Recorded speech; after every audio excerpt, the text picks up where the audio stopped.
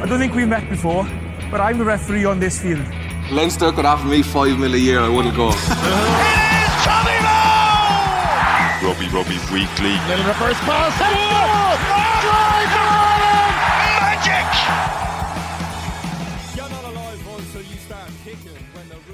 Hello everybody and welcome to the 42 Rugby Weekly. Gavin Casey here, and joining us as always to chat about the rugby over the weekend and look tentatively towards the Six Nations now at this point is the 42's own Murray Kinsella. Murray, how are you? Yeah, flying. How are you, Gav? I'm super, thanks very much. And Bernard Jackman, good to see you. Are you in the mood for Six Nations a couple of weeks out? I'd imagine it kind of hits you when you get your schedule from RTE, Birch, does it? That it's around the corner now. Yeah, no, for sure. I'm just booking flights and trips away. I'm into France. I think France 3 times. Pitch side for Ireland Wales next week. So yeah, first weekend into it. So yeah, I can't wait. We have a question here actually for you off the bat. It came from one of the members, Mick. He said, on last Thursday's pod at 35 minutes and 47 seconds, Birch suggested that Byrne was not a test standard second row when talking about the second row depth chart. So my question that I need to ask him on this week's pod is, what drugs was he smoking when he came up with this opinion? My drug dealer has struggled to get to me during COVID. No, I was definitely drug free. Look, I understand what he's saying. When you see Tadhg Beirne play for Munster, or even when he plays for Ireland, he obviously can do an incredible job in the second row. But I'm not the only person who's doubted whether he's a proper test second row, and a lot of people have flirted with him as a six, and as an impact player off the bench in either second row or blindside. So look at it. I know people find it hard to see when they see him making jackals. Why can't he do it? But there's other qualities that people look for in test second rows that sometimes it's not obvious, and some of that's around size and power, and it's around the scrummaging, which is obviously very difficult to gauge as a spectator or as a pundit. But as a coach, or a scrum coach, forwards coach, being able to get feedback from those around and be able to see the impact a said second row can have on a scrum, they can judge that. But look at Tadhg's form has been outstanding, and for sure the other areas of his game help him make a very good case to play in the second row, particularly now that Ian Henderson is just come back from injury. But yeah, I still stand over it. I'm not 100% sure that he's a starting second row every week at international level. We're going to get more messages now after you concluded with that. I wonder what you make of it, Murray, because it strikes me that it might be one of those things where somewhere along the way perception became reality, and in that somebody just had the idea that maybe he's not quite. Conversations begun about that, the idea that he may not be a test. It's not even test standard, really, is it? It's more test size, actually, kind of what we're talking about, and as a lock. And I don't know. Over the last couple of years, I would have thought he has sort of dispelled that notion. I wonder what you think. Yeah, I think back to that game in 2019 in the Six Nations where Joe Schmidt gave him a big start against Wales away in the second row. And it probably didn't go well for anyone that day, but I don't think Schmidt was delighted with what Byrne offered him. Probably in some of those areas that Birch just mentioned that are less obvious to the eye when you're watching the game live. The big moments obviously stand out, jackals, and I think he got one early in that game, but that aside, probably didn't feature prominently even in that aspect of the game. I'd agree with you. I think over the last couple of years he has developed hugely, and he's not biggest, lumpiest second row. That's obvious just looking at him, but he does punch above his weight for me, even in the carry, in the tackle exchanges around the breakdown, in those narrower, tighter channels. He definitely punches above his weight. Like, it has been interesting though that, and maybe a little bit telling, that Ireland, when they've had Henderson and James Ryan available, that's been their frontline lock pairing. And Byrne, it's baffling to think that as recently as the New Zealand game, he was on the bench, and that was his impact role. Obviously for the Lions, there was the frustrations of not getting enough test series exposure, but obviously Gatland didn't see exactly what he wanted and viewed him exclusively actually as a six, really, particularly when it came to the test series. So yeah, there's a lot of good judges of rugby there who maybe have their reservations, but for me, the way he's playing and the impact across all areas of the game, I'd have in my starting second row this opener against Wales in 2 weekends' time. Yeah, I'm with Mick. We might circle back towards Ireland towards the end of the show.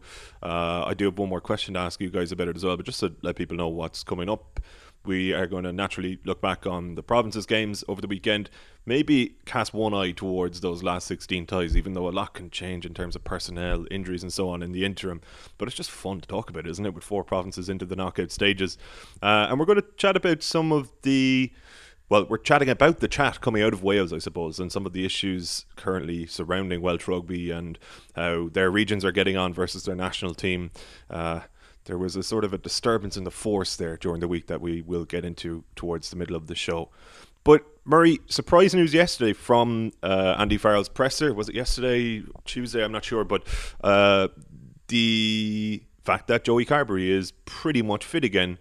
When he was included in the squad, a lot of people, including myself, were surprised because I think most fans would have presumed he would have been out a little bit longer with the injury that he did sustain. Suddenly he's a couple of days out from returning to full contact training. So we had probably established on this podcast and in the Irish rugby community generally speaking that Jack Carty was going to be the backup to Sexton for this tournament.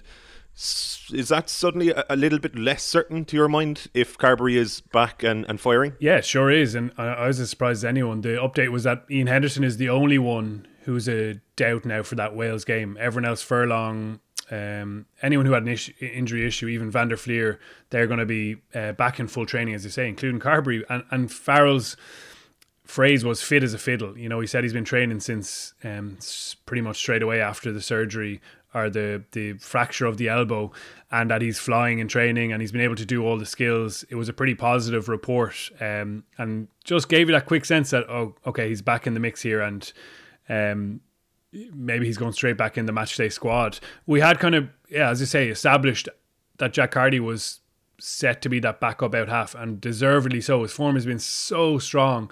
I started getting a few worried messages then yesterday when the Carbery news came, like, he'll still pick Carty, right, won't he? But I don't think that's a straight choice now. Personally, I would pick Carty because I think his consistency of form and the quality of rugby he's playing just cannot be ignored, and you've got to reward that. But Carbery has clearly been Ireland's second choice out half for a long, long time, and Andy Farrell will be loath enough to miss chances for him to play off the bench in a Six Nations, feature prominently. He covers fullback as well, and we've mentioned before about how it'd be fascinating to see him potentially play there a little bit more. So there's reasons to go with Carbery and stick with Carbery, and as we've mentioned before, most recent test form is most relevant to a test coach, and he's played in the November test. He was part of that, and Farrell want to continue that momentum. But I have to say, I do hope that Carty's excellent form is rewarded. It's a brilliant little conundrum, actually, Birch, isn't it? In that you have a guy who is flying for his province in Carty, and yet you have a guy in Carbery who has a little bit of test pedigree, as Murray says. He's been back up for so long. He's actually shown up when he's been brought on as well. More often than not, he's done very well, including most recently against New Zealand. He lands a couple of key penalties, particularly that first one. And I guess it comes down to, really, from Farrell's point of view, whether he puts more stock at the moment in the fact that Carbery has that pedigree, or the fact that Jack Carty is pretty much red hot. Yeah, I would say over the course of Six Nations, if both of them stay fit, Carbery will get ahead. But I'd like to hope, same as Murray, for round one, that Carty would get the nod because he's match ready. Obviously, Carbery can cover fullback as well, so that's an added bonus to him when it comes to the selection. But I just think if anything happened to Johnny Sexton after 5 minutes, it's a long period for Carbery to have to play. And I know Farrell is saying he's fit as a fiddle. We don't know how much return to contact work he's been doing. Obviously, he's gone to Portugal. They could have sent him back to Munster to play this weekend if they felt he needed a little bit of game time. So I would sense that he's very fit aerobically, but might just need another week, an extra week after Wales. If he gets back into contact prep this week or the end of this weekend in Portugal, then he'd have 2 weeks after that before he'd be available for round two. So, yeah, personally, I think it'd be a bit risky to throw him straight in on the bench, and I think Carty should get the nod for the first game. And they've taken that risk before with Carbery, like the 2019 World Cup, obviously the prime example of that. And it's a very different circumstance. Everyone wants to be a player who goes to a World Cup, And Carberry, as far as we know, was pushing hard himself to be included there, but that didn't work out well. So I think, again, like the medical staff are the experts in this area, and they'll be really diligent in this. But Birch is right. Maybe erring on the side of caution is a good thing when you've got a full championship ahead. I presume that Carberry's been eyeing that Italy match for hopefully for a start for Ireland in the number 10 shirt, as will Jack Carty as well. And if he gets his chance off the bench, you'd hope that form continues, because then you've got a really nice bit of competition in behind Johnny Sexton, who's still the main man. Let's talk about Jack Carty's team then, and how they got on in Paris over the weekend. Bit of a similar story to the week before, and on last week's pod, Birch, you made a sort of an impassioned case for why Connacht might be treated as small but differently in the media than the other provinces, due to resources, due to historical under-resourcing really, and the discrepancy there. At the same time, I suppose they won't look at their defeat to Stade Francais through that same lens. Andy Friend and his team will be actually disappointed that it's happened, and that it's happened again. Did it go wrong in a similar way to the Leicester game, to your mind, or was there something a little bit different about how they faded that little bit in Paris? It's similar, but for me, it's the same. It's the same core reason. They don't have the depth. They don't have a bench to bring on, and it was worse. Their selection for Stade Francais was weaker than it was for the Leicester, both Leicester games, because of injuries and some COVID, and they're Jordan Duggan had to stay on longer than he normally would have liked.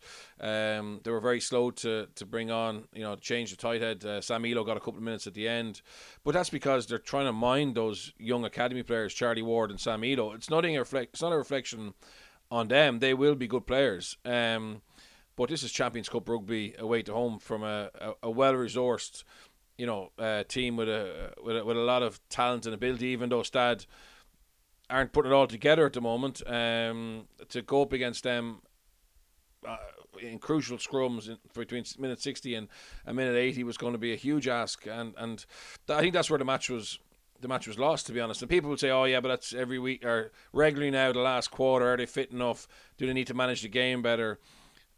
No, it's bullshit. If you can't have solidity at set piece, when you bring on your bench, or you're afraid to use your bench, you're going to lose the game. And I think, was it 5 scrum penalties was the kind of last sequence, and a maul penalty, which came from a kick to touch from a scrum penalty. So that was the Achilles heel. And even though with 14 men, that didn't matter, because Stade were playing 10-man rugby at the end, and rightly so, because that was their best chance of winning it. So I think Connacht showed enough with the ball they had, that they can trouble anybody with their attacking game, and to score, to get the 4-try bonus, to get 2 points out of that. Given where the shortage they had in their front five, I think it's understandable. Look, at loads of people are saying, oh, they have an issue, they can't close out games, etc. I do think it's down to just not having enough bodies in that front five, and that costs you a lot of money. You put two academy props from any province or regional or district or premiership team into a match situation like that, it was going to be incredibly tough. Is it the case, Murray, that if they had a full complement in their front row and they weren't missing so many through injury, that we may not even be having this conversation? Or is this an issue that may rear its head again as the season goes on? Because I guess from a Connacht fan's point of view, and maybe even from a couple of the players' points of view, it sort of almost seems a little bit hopeless what we're saying. Well, they don't have the depth, and therefore this is going to happen. You know what I mean? And sure, Jesus, they might as well just stay at home on Saturday. Like, that doesn't really tally with what we've seen of them probably earlier in the season and over the last few years. Yeah, that's a heavy dose of realism from Birch there. And that it is going to be an issue. And if you look over the course of seasons in every single sport, you can probably point back to those kind of issues of squad depth and squad quality as being the decisive factor, even above coaching genius and tactics and everything. It's often about having the best players, experienced, grizzled pros. However, there's loads of little bits that they have to focus on in terms of a kind of week-to-week improvement. Like you look at this game, they conceded 14 penalties. They've turned over the ball a lot. They've failed to take restarts. They've obviously had defensive slips to allow Stade Francais to rack up 37 points. They haven't had enough accuracy in that side of their game. And all those things are going to be important factors that they focus on and try and improve over the course of the next few weeks and months leading up into those Leinster games, which are going to be such an uphill task against such a brilliant team. So yeah, absolutely there's those issues in the background that they have to be working on in terms of next season, in terms of recruitment, making sure that they have enough density in their squad. And shorter term, it's brilliant that Dennis Buckley is going to be back very, very soon. Hopefully this weekend.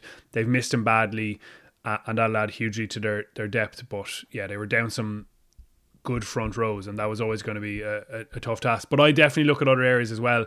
Even in attack, they did some brilliant stuff, but their ruck ball was often slow. They probably missed chance to pressure Stade Francais in their own kind of territory, particularly after the red card, after 37 minutes. That was a big opportunity for Connacht, and I think they should be quite self-critical of the actual performance as well as those bigger issues in the background. Is that then how Andy Friend, Peter Wilkins and co will attack this, Bernard? Make sure absolutely everything else is spot on. Make sure everything is to 100%. And if you can play extremely well for 60 minutes, have a bigger lead than even they did in the fourth quarter. I'm not saying that they presume they're going to keep blowing sort of leads in the last 20 minutes, but just that if your lead is unassailable, it doesn't really matter. And make sure, if you make sure everything else is pristine, meticulous, maybe it can paper over the cracks of a lack of depth, so to speak. Yeah, no, for sure. There's, I agree that there was areas that they could have done better, and they will be focusing on that. They'll be, it was a great relief to them that they qualified before the game, because I think they would have known going over there it was going to be incredibly tough with so many front rows out and unavailable. But yeah, the ruck speed stuff, I agree. Yeah, it can be quicker, but like you're up against bigger, more powerful men, and there is going to be times when you're going to have to play off slow ball. And also, if you play that high tempo offloading game, you are going to have more errors. It's just the nature of it. Obviously, they're going to want to be better. But I think Buckley coming back is a big boost. When Beelam's there, they're generally secure enough. Robertson McCoy was out. Matthew Burke has done well this year. So they were missing, and they will have injuries. But to miss 5 props who were Ainger got injured the week before, and he's a youngster, but he's at least got some experience. So I just thought they were very, very unlucky in terms of where they got the injuries, and particularly given the opposition they had. But for sure, Peter Wilkins and Andy Friend they won't be talking about that all in the match review Monday. It'll be around the areas that Murray's highlighted. But yeah, if they're going to beat Leinster, they need a lot more luck on the injury COVID front than some of the other provinces who have more depth. And it's a good point about the ruck ball. And if you've got bigger, more powerful props, you're going to win a lot more gain line and have quicker ruck ball. Yeah. And it all ties in together. And also, yet again, the last couple of weeks have been a reminder that no scrum, no win. Well, looking at their last 16 opponents then, Murray, and what they were able to put together in Bath, you were over there. Is it fair to say that Connacht kind of don't have a chance of going through here? And I'm being... I suppose it sounds harsh, but if it was if I could flesh it out before we get a load of emails, like I feel as though if it was one leg in Galway or even in Dublin, you have a shot. But just the fact that it's 2 legs, I think, cripples Connacht here, because I think what they would need to produce in Galway may be it may be impossible to replicate a week later. You know what I mean? It may actually take so much to win even one leg that they might be a little bit flat the following week, particularly because of the lack of numbers or the lack of depth that we're talking about. It's going to be a fascinating dynamic, even in the other ties, just how, let's say Connacht do get a really brilliant one-off performance in Galway and they get a nice little lead, then suddenly there's pressure there on Leinster, and absolutely you'd back them to overturn it if that was the case. You've got a second chance, but it will be interesting to see how that dynamic works in terms of teams taking a lead and what position that puts the opposition in, how you maybe guard a lead, how you play in the second leg, and I actually can't wait for this round. It's been a really frustrating European so far, but there's some brilliant battles ahead of us, and so tough for Connacht, because Leinster have looked so excellent in the last couple of weekends. There's definitely concern there, obviously, and many people have pointed out that they're not getting quite the calibre of test they'd want, but they've gone about it in a really clinical, professional manner. And I still think we're seeing signs of them being very self-aware of what they need to improve. Even something like how they're actually finishing off scores in the 22.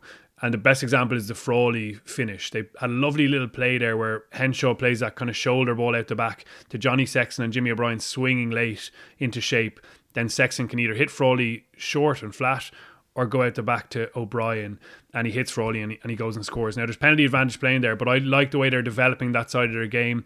Obviously, in the past, they've been very pick and jam orientated, close to the try line, and they still will be, but they're adding little tools to their game in that way to show that they're adding string to their bows as well. Physically, they obviously need a big confrontational test, because that's been the doubt that we've mentioned. So they're taking along as nicely as we could have predicted after their frustrating period. Loads of guys in good form individually, and that bodes well for Ireland in the Six Nations, certainly from last weekend. But I would agree with you, it's a huge task for Connacht, and from this early viewpoint, not knowing what the injury situations will be, Leinster are the heavy favourites there. Birch, have you seen things from Leinster? Murray mentions a couple there that would sort of turn your head a little bit. I just feel it's unfortunate for them in a sense that they have absolutely blown away these two teams, but the teams on those days specifically were so poor, and in Bat's case probably routinely are so poor, that they're just getting no credit for it. And as Murray says, it feels as though they're waiting to be tested, and yet based on an eye test, I feel as though what they've actually put together in those two games has been massively impressive, and maybe we're not speaking enough about it. Yeah, but I think we obviously can appreciate how good Leinster have been, but we also have to look at the quality of the opposition. I mean, if anyone watched Montpellier Exeter last weekend, Montpellier put out a different team, but more importantly a different attitude, and showed what they could have brought to the RDS, and we would have had a real test for Leinster. But like looking at some of the tries Leinster have been scoring, it's not even really good practice for their attack. Like, I know you had a nice piece with Robbie Henshaw, and that pass for Josh van der Fleer, and it's well put together, it's well detailed, but like a normal defence, anyway confident in what they are doing, won't get breached by that. Do you know what I mean? So in some ways Leinster would be better off having to do that, to having to run nice plays 4 or 5 phases in a row to eventually create a hole. It's nearly coming too easy for them. But look, their objective was to get 10 points out of those 2 games. They were hurt by the decision by the EPCR, and they wanted to ram it down their throat. So it is great to see so many individuals look really sharp and fresh. But I do think Leinster, and this is the challenge that they have had most seasons, is that they only rarely get tested 3 or 4 times a season, and that doesn't help them improve enough that they can step up and overcome a really big hurdle when it comes. And that's probably what they would have preferred to have, at least once in that group stages. But I think Connacht can definitely ask questions of them. And obviously the problem for Leinster a little bit is, and they've generally dealt with this pretty well, is just the fact they've lost so many players to Ireland for the next block. It's sometimes a race to get that cohesion quickly. Again, when everyone comes back out of international camp, so there's lots of different things that could affect Leinster, injuries, etc. But yeah, on form, Leinster, for me, should win the Champions Cup this year, and it's a phenomenal opportunity. But I do think the reason I'm not going hyped about them is because I looked at Montpellier and Bath and went, that's way off where you need to be in the Champions Cup, Let's take La Rochelle as a comparison, because they're the most recent side to beat them in Europe.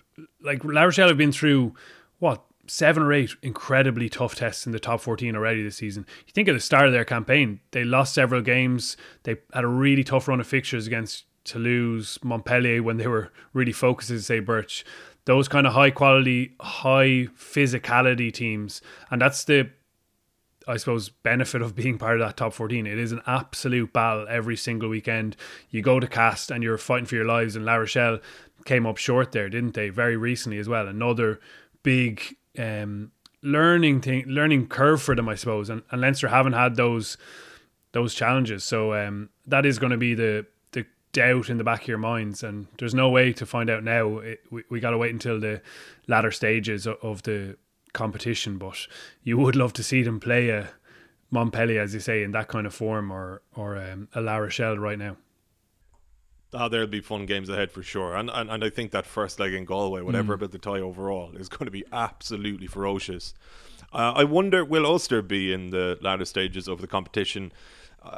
People are speaking about Ulster Bernard as contenders, and I think if you look at their pool, as in how they performed in the pool, it's difficult not to.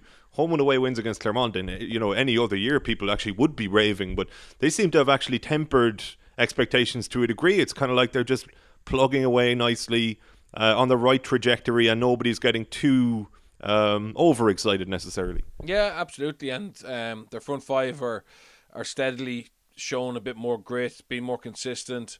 I think Vermeulen, while he's not maybe making the big carries that Coetzee did, is having influence at the right times, which is what we would have expected. So, and then there, the likes of Hume and Lowry, etc., are flying. So they'll be in a really good place, and I think it'll suit Dan that they're just kind of under the radar a little bit. They have a decent history in Europe, and particularly at home. And I think that they are in a good spot. And I certainly wouldn't write them off. I still wonder how they'd handle a massive pack, or a team like Leinster who just don't give you any ins into a game. But certainly, look, it's been such a messy group stages. Nearly everyone's had a little blip, and it's hard to judge the form too much. But I think Ulster have definitely improved and coming where they were that day, where they just didn't come to Viva and didn't perform. I think they've started to build some consistency. Can they beat Toulouse, Murray, over 2 legs? I'd have Toulouse as favourites there. I really would. They've obviously had a frustrating time recently, and it seems to be rumbling on still their dissatisfaction with EPCR and bringing French sports ministers, etc. But when they have a full, powerful team out, they are really formidable. Obviously, some incredible game breakers in the back line, in your halfbacks with Dupont and Entamac, but a whole lot of beef up front. And as Birch mentions, that's the doubt there. Listen, the most encouraging part is that Ulster have pursued their identity even more, and that the guys who have come through into the team have really grasped hold and are the drivers now. This is James Hume's team, it's Mike Lowry's team, it's Rob Balakoon, Nick Timoney, Marcus Ray. They're the guys who are probably the most consistently impressive performances, and even more obviously than the likes of Vermeulen. I think they're the kind of calming influences in the background. Even someone like Billy Burns, I thought he was brilliant last weekend. His range of passing was a joy. He's cover defence even for that time where JJ Hanrahan chips over the top, and he's alert and he's aware, but he's facilitating all those brilliant players, X-factor players in his team, and that's the most encouraging part. They're always a thrill to watch, Ulster, and with that thrill is real effectiveness in their attack. They can score in a real kind of blink of the eye moment with some of the fire power they have in that back line. And as Birch says, if that front five can really be consistent and get on top of teams or get parity with someone like Toulouse, then there's no reason not. I'd have Toulouse as the favourites in my mind early on, but again, let's see how it pans out in the next couple of months with Six Nations and a lot of guys from Toulouse involved in that. Yeah, and Birch, to follow up on that, and also something you mentioned a moment ago about teams maybe lacking cohesion off the back of Six Nations. I wonder, with Toulouse being at home in the first leg, does that work in Ulster's favour? Just in the sense that if you have Toulouse in full flow in their own ground, it feels almost like irreparably dangerous. It might be a little bit too much for anybody, including Leinster potentially. But if they're just finding their feet a little bit, and that somehow makes the home leg that little bit closer, and Ulster can get away, even if with a small margin of defeat, then you get back to Belfast. Say at that point both teams are fully cohesive, they're back to sort of their flowing best. Similarly to Toulouse being a match for anybody in Toulouse, Ulster I think could beat anybody in Belfast, so I just wonder almost chronologically if that works in Ulster's favour potentially. Yeah, no, I think it's a perfect draw for Ulster. Also, I've been speaking to a couple of friends in Toulouse, and there's been a lot of outcry about the EPCR's decision to not let them play against was it Cardiff, and they genuinely are incredibly upset and furious, and to such an extent that you could see them nearly saying, "Look, this is this competition's a joke this year. It's not worth winning, even though they're the champions. And that the players won't say that, but slightly that could get into their heads. And if they underperform at home that first day and don't get a lead, you'd really fancy Ulster. So it's a messy one for Toulouse this year. They would have banked on being a top 4 team, and they are going to lose a lot of players to Wales or to the Six Nations, or key players to Six Nations. So yeah, I think even though, and I agree, Murray, you would still say Toulouse are slight favourites. It's certainly not a one-horse race, and Ulster could definitely get through that. Sticking with yourself, how do you think Munster and Exeter stack up based on what you saw of Munster, particularly over the weekend against Wasps? Yeah, look, I think it was a good performance by Munster. Showed more intense attack, and got a very convincing win. I watched Exeter against Montpellier. They really struggled with Montpellier's power, but yet, they still had some really good moments. They're certainly not as impressive as they had been over the last couple of years, and that's not just in Europe. That's been in the Premiership as well. I think Rob Baxter is just in the middle of having to rebuild that group. Yes, they have a lot of team spirit. They're well coached, and they are a difficult challenge. But I do think he's got to rebuild them now. The team that kind of got them there, they've started to become hard to keep because of salary cap expectations, retirements, guys getting picked for international rugby, and it's just become a much more difficult. It's much more distractions for Rob Baxter than there was when they're building this team who were going to put Devon on the map. So, but I no doubt he will rebuild it. It's just how many stings are left in them before they totally break up, and they will relish the chance to play against Munster, and they'll be a better side than Wasps. So that's going to be an interesting one for sure. But definitely, the last week against Wasps was more positive from a Munster point of view in terms of more balance to their game. Yeah, I think a lot of Munster fans, Murray, who might have been upset with the type of coverage they were getting, probably after the Cast game at home in the Champions Cup, and then you had the Connacht defeat, and just a few performances in a row which felt underwhelming. I think they probably felt vindicated by what they saw at the weekend. I saw a lot of people and heard a lot of people saying that, well, actually the intent has always been there. They just executed better against Wasps. And to be honest, I think that's bollocks, I think there might have been a degree of intent there for sure in plenty of games, but never to the same extent as we saw against Wasps. Now, it's not to say you always have to play like the bloody barbarians, it's horses for courses as well. But as we've said on this podcast probably 40 times, 50 times, it's about actually playing smart. And sometimes to just use one-out runners and keep it tight for an entire game just isn't smart, really. It felt like they got the balance right against Wasps, and not only that, but they did, in fairness, execute better than when they did look to go wide. So do you feel as though, even if some Munster fans don't believe it's a turning point necessarily, that it actually is one a little bit?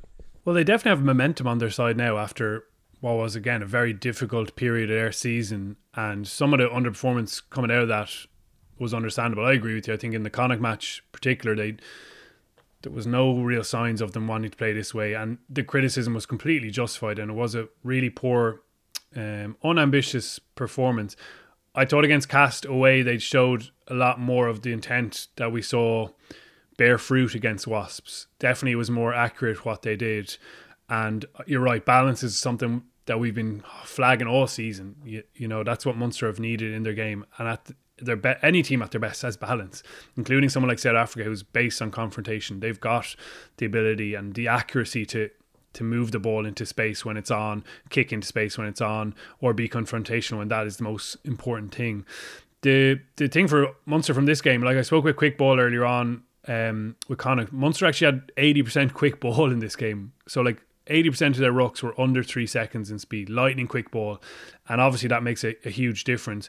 The pack really impressed in this game, and there's going to be way tougher challenges ahead, but that was the most encouraging thing for me. I think everyone in the pack aside from O'Mahony had 5 carries or more. They all passed and offloaded as well. I think bar Archer, everyone aside from Coombs, who was obviously the top carrier as usual, they were in double figures for ruck arrivals, and there was some really big clear outs there. Actually, O'Mahony was, I think, top of the kind of dominant shots at breakdown charts. So there's really good balance there in your pack. and there's really good go forward there from your pack. I suppose the doubt is when they get up against a bigger, stronger pack like Exeter, for example, where it's going to be a real arm wrestle, whether they can deliver that. Because so much of what you want to do in attack is based on that. And at times against Wasps, Munster were really clever in being really direct. You think of the Conor Murray try to build up to that, where the space in those instances was right over or just at the fringe of the ruck, and they took it really well. And then at other times the space had opened up out wide on the back of a couple of good carries, and they moved it there as well. So it was a nice show of kind of vision and decision making from Munster as well, and better balance. That's the key. It is going to be some arm wrestle against Exeter. You think of those games a couple of seasons ago, it was 10-10, wasn't it? Then 9-7. So potentially we have the lowest scoring aggregate score in this round of 16 tie, but it's going to be really enthralling. I think Exeter have dipped. Some of the massive superpowers they had before have kind of faded, and I think Munster will have a bit of confidence for this one. Yeah, it could be more like a Champions League aggregate score, actually, that one. I know you, Murray, dug into Ben Healy's performance earlier in the week for the 42 members on Rugby Weekly Extra, and it's members.the42.ie. If you want to get those Monday pods, there'll also be loads and loads of Ireland coverage, including post-match pods, I believe, Murray, over the spring. Give me a nod there if you're still doing those, actually. Beautiful. Yes, they are happening. Yeah, we'll have loads of stuff coming during Six Nations, newsletters and pods and all sorts. Good time to get involved. Obviously the WhatsApp group as well, which is always a good place to follow your rugby. Which reminds me, actually, I need to get both of you guys involved in the WhatsApp group's Fantasy Rugby League this year for the Six Nations. I think you entered last year, Birch. No. Murray, you bottled it, but we're going to wrangle you into it this time. Anyway, sorry, to bring up Ben Healy again before I went off on that tangent, just to get your own thoughts on him, Birch, because we have seen, I think, only glimpses of what he can do, and this was probably the best, the most sort of complete sample size, if you like, of Ben Healy's ability, I think, that we've seen in a Munster shirt. Just because probably, credit to Graham Rowntree and his pack, they got things marching. He had a little bit of space with which to work. He actually had probably that extra split second to make the right decision at key moments. And some of the little glimpses that we have seen of him, he put together a string of them, and certainly in that first half really impressed. I wonder, maybe this is a bit too simplistic, but have we actually undersold his ability a little bit? Has he been seen more as just a brilliant kicker of a ball, a guy with a nuclear right boot? And actually, for all of the talk of Jack Crowley potentially having even more potential than Ben Healy, and we've probably heard that from people at Munster as well, maybe this guy's a force to be reckoned with, more so than we've given him credit for. Yeah, I just doing a depth chart for something for the weekend, and he's in that depth chart high up in the terms of tens. I think he's developed really well, and most importantly, I think he's got the right mentality to be a 10 that you could trust in big Champions Cup games, international rugby. Obviously, he's got a great boot, but I love his confidence, his sense of assurance, how he's willing to take on responsibility, and I think to have that at his age is massive. And you can add good coaching, will add a lot of the other layers, because he's a good athlete. He's got a decent amount of speed. He's certainly got lots of size. So I think he can add a lot of other layers to it. But what's very difficult to add is that real hard edge match winning mentality, which I really can see growing him. And that's why for me he's putting his hand up, and maybe I know Katie's playing well at fullback, but he could be a genuine contender to start for Munster, and Joe, or definitely get lots of game time at 10, and Joey maybe to play elsewhere if that's the way they want to play. Interesting one to keep an eye on. We did say we'll talk about what's going on in Wales, Bert. You're obviously well positioned, given your former role with the Dragons, to dig into this. We've probably touched upon it plenty of times in the pod in the past, but just with Dean Ryan, who's the DOR at the Dragons, and Di Young of Cardiff coming out during the week in a piece with Wales Online and really calling for change, I suppose, we thought we might as well bring it up again and kind of flesh it out a little bit. Murray, to start with yourself, first and foremost, it felt a little bit refreshing, actually, that two guys at the coalface in Wales came out and spoke about this, rather than pundits, fans, journalists speaking about it ad nauseum without necessarily a whole lot of contribution from people directly involved. Yeah, very powerful comments on the record. from big important figures in Welsh rugby. And it was funny, like the Six Nations launch was yesterday, as you mentioned, and as often, very often in the past, there was chat around the Welsh region's poor form not going to affect the national team at all. And that has been the case completely. And Ireland are well aware of the fact that Welsh players can come into national camp and be different players, essentially, and combine together really well. And it was a strength of Warren Gatland's era. And they'll look to continue that, absolutely. But it's baffling to me. You know, I look at some really good international players not being as effective with their regions in any way. And I remember reading Sam Warburn's book, and he was talking about how, you know, Cardiff rugby meant a lot to him, but it was all Wales, you know. And it feels, obviously in Ireland, the green jersey is everything, and everything is kind of channeled towards that. But there's obviously a balance here, and there's massive graw and emotional energy gone into the provinces as well as obvious success, and not more recently, but you know, Leinster are still the dominant force in URC. So this one is a mystery to me, and I thought it was interesting that Dean Ryan was asked about, you know, what needs to change, and he said there's almost too much for me to mention here. I don't want to just mention one or two things. It needs to be a complete review, and that's why in my mind, I'm, you know, it's tempting to just go, why are the provinces doing well? But maybe that format doesn't work exactly for Welsh rugby. Like, circumstances are different, even from province to province in Ireland.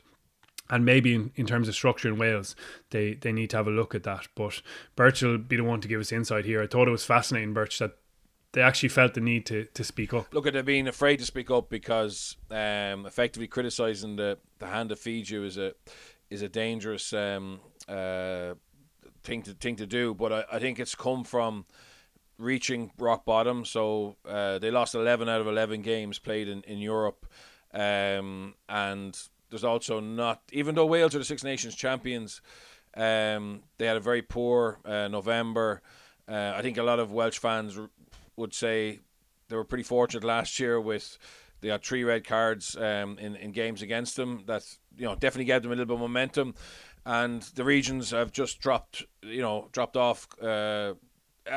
Even lower level of competitiveness. So I think Dean Ryan and Dai Young have used this opportunity to actually speak up and say, look, enough's enough. And I sensed this when I was there. I mean, the national team, international team, and Warren Gatland success, even though it wasn't year on year, they had enough success that the rugby public believed in Welsh rugby. And in fairness, there's a huge amount of people in Wales who they support the club game or the village rugby or the domestic game and international rugby. And then there's another cohort who just support Team Wales, and they'll never go to a club game or never go to a regional game.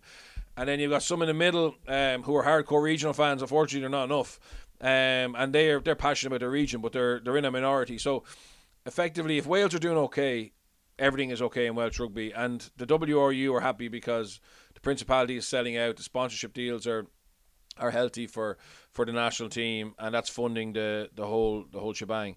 It was interesting. Dai Young, I think Dean Ryan and Dai Young and Toby Booth obviously has been away, but they're the two who spoke out. Dean Ryan and Dai Young, because they've come from outside. Obviously, Dai is unique in that he came from inside, went to Wasps, and then he's come back.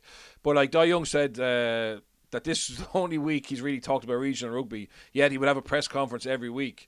And so every week at a press conference they're asking about is Jared Evans going to be fit for November, how's Ellis Jenkins' injury, etc. So imagine you're looking after one of the 4 professional teams, and effectively you feel like no one gives a crap, right, except what you're doing to promote Welsh players.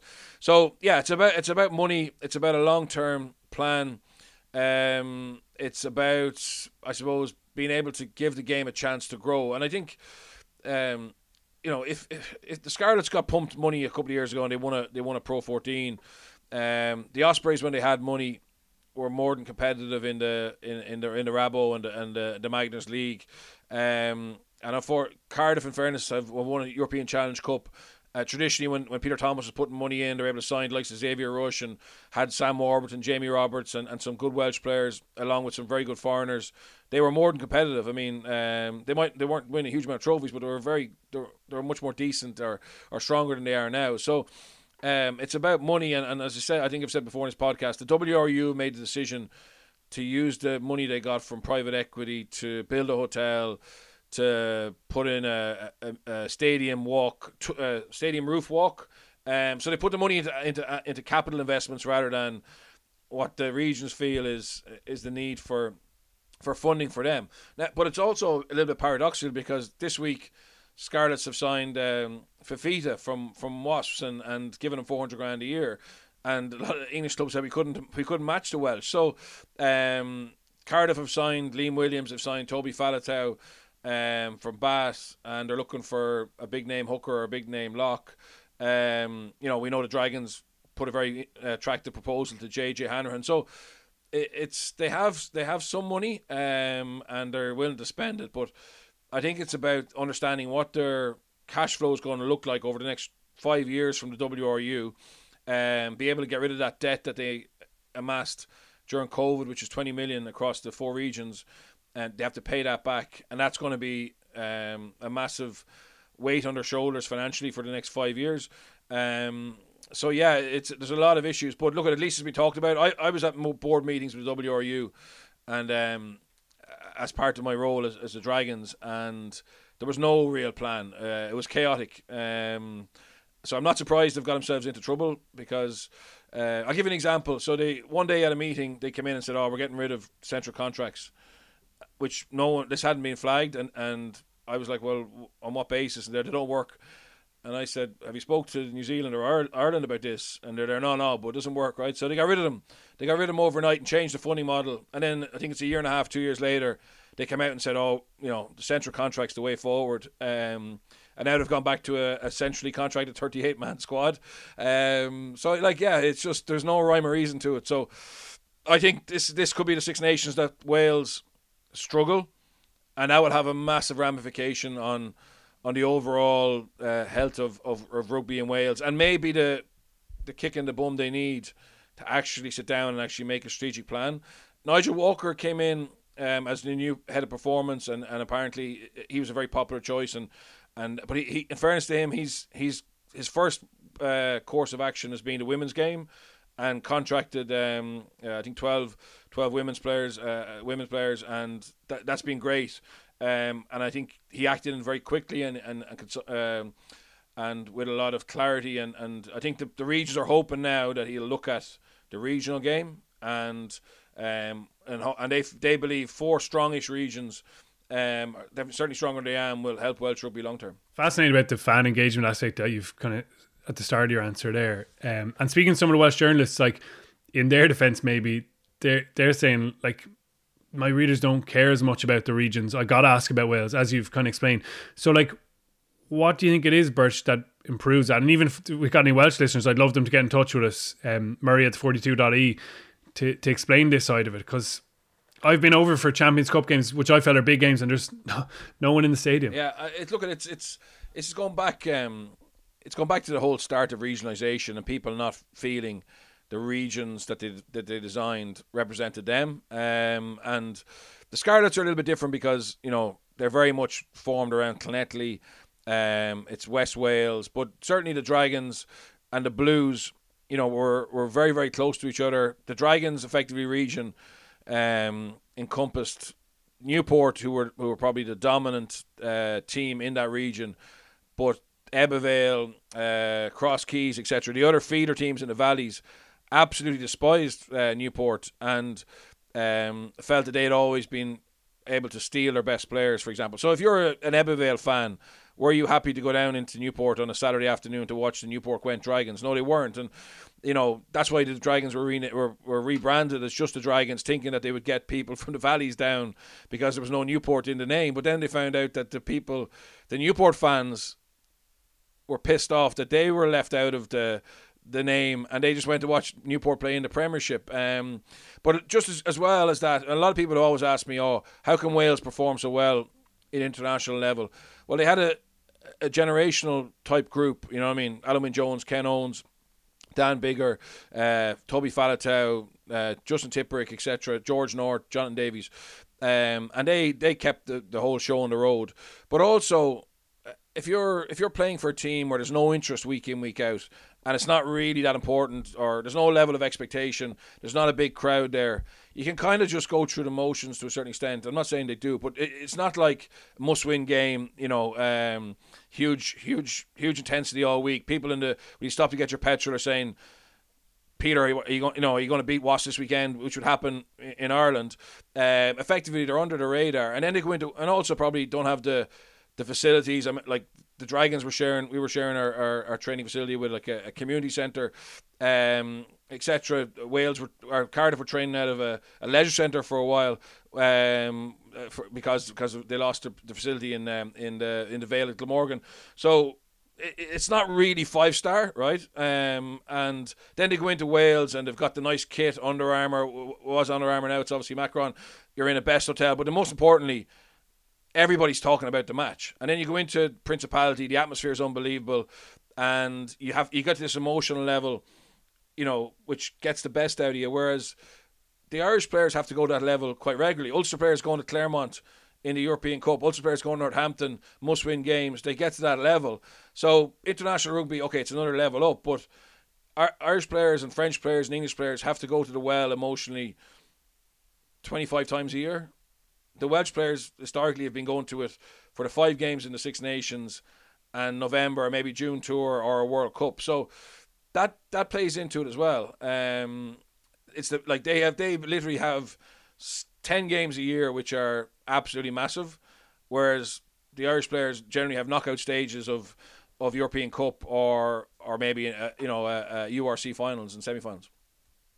Do you think, Birch, that, like, I heard Brian O'Driscoll make an interesting point about Johnny Sexton? I think it was during the Montpellier game a couple of weeks ago when Sexton came on and Bod sort of described him as being pretty much only an international player now, and like that some of his action for Leinster is kind of only supplementary, and that really the entire programme just wants him to play for Ireland at this point, and Leinster can pretty much cope without him for the most part.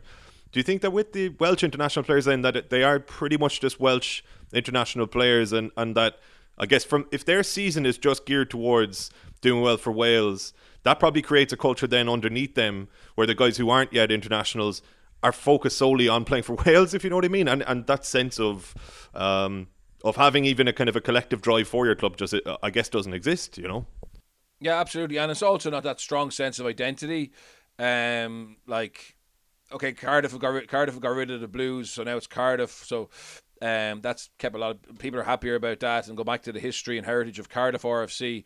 But in general, yeah, like the lads here, there's more of a stronger sense of identity. There's more pressure to do well for your province or your club in France than there is in Wales. And like I remember Jamie Roberts playing for Cardiff and playing against him, and he didn't always play to the same level he did when he played for Wales. But yeah, he was still very good. But just they have been able to pick and choose their games more. Liam Williams has played, I think, more games for Wales than he has for the Scarlet since he moved there in 2020. And that's okay for Johnny Sexton because he has earned a right to do that. His age profile. But if you've got 15 or 16 fellas doing that, and you take them out of regional rugby on a real level in terms of performance level, they can't afford to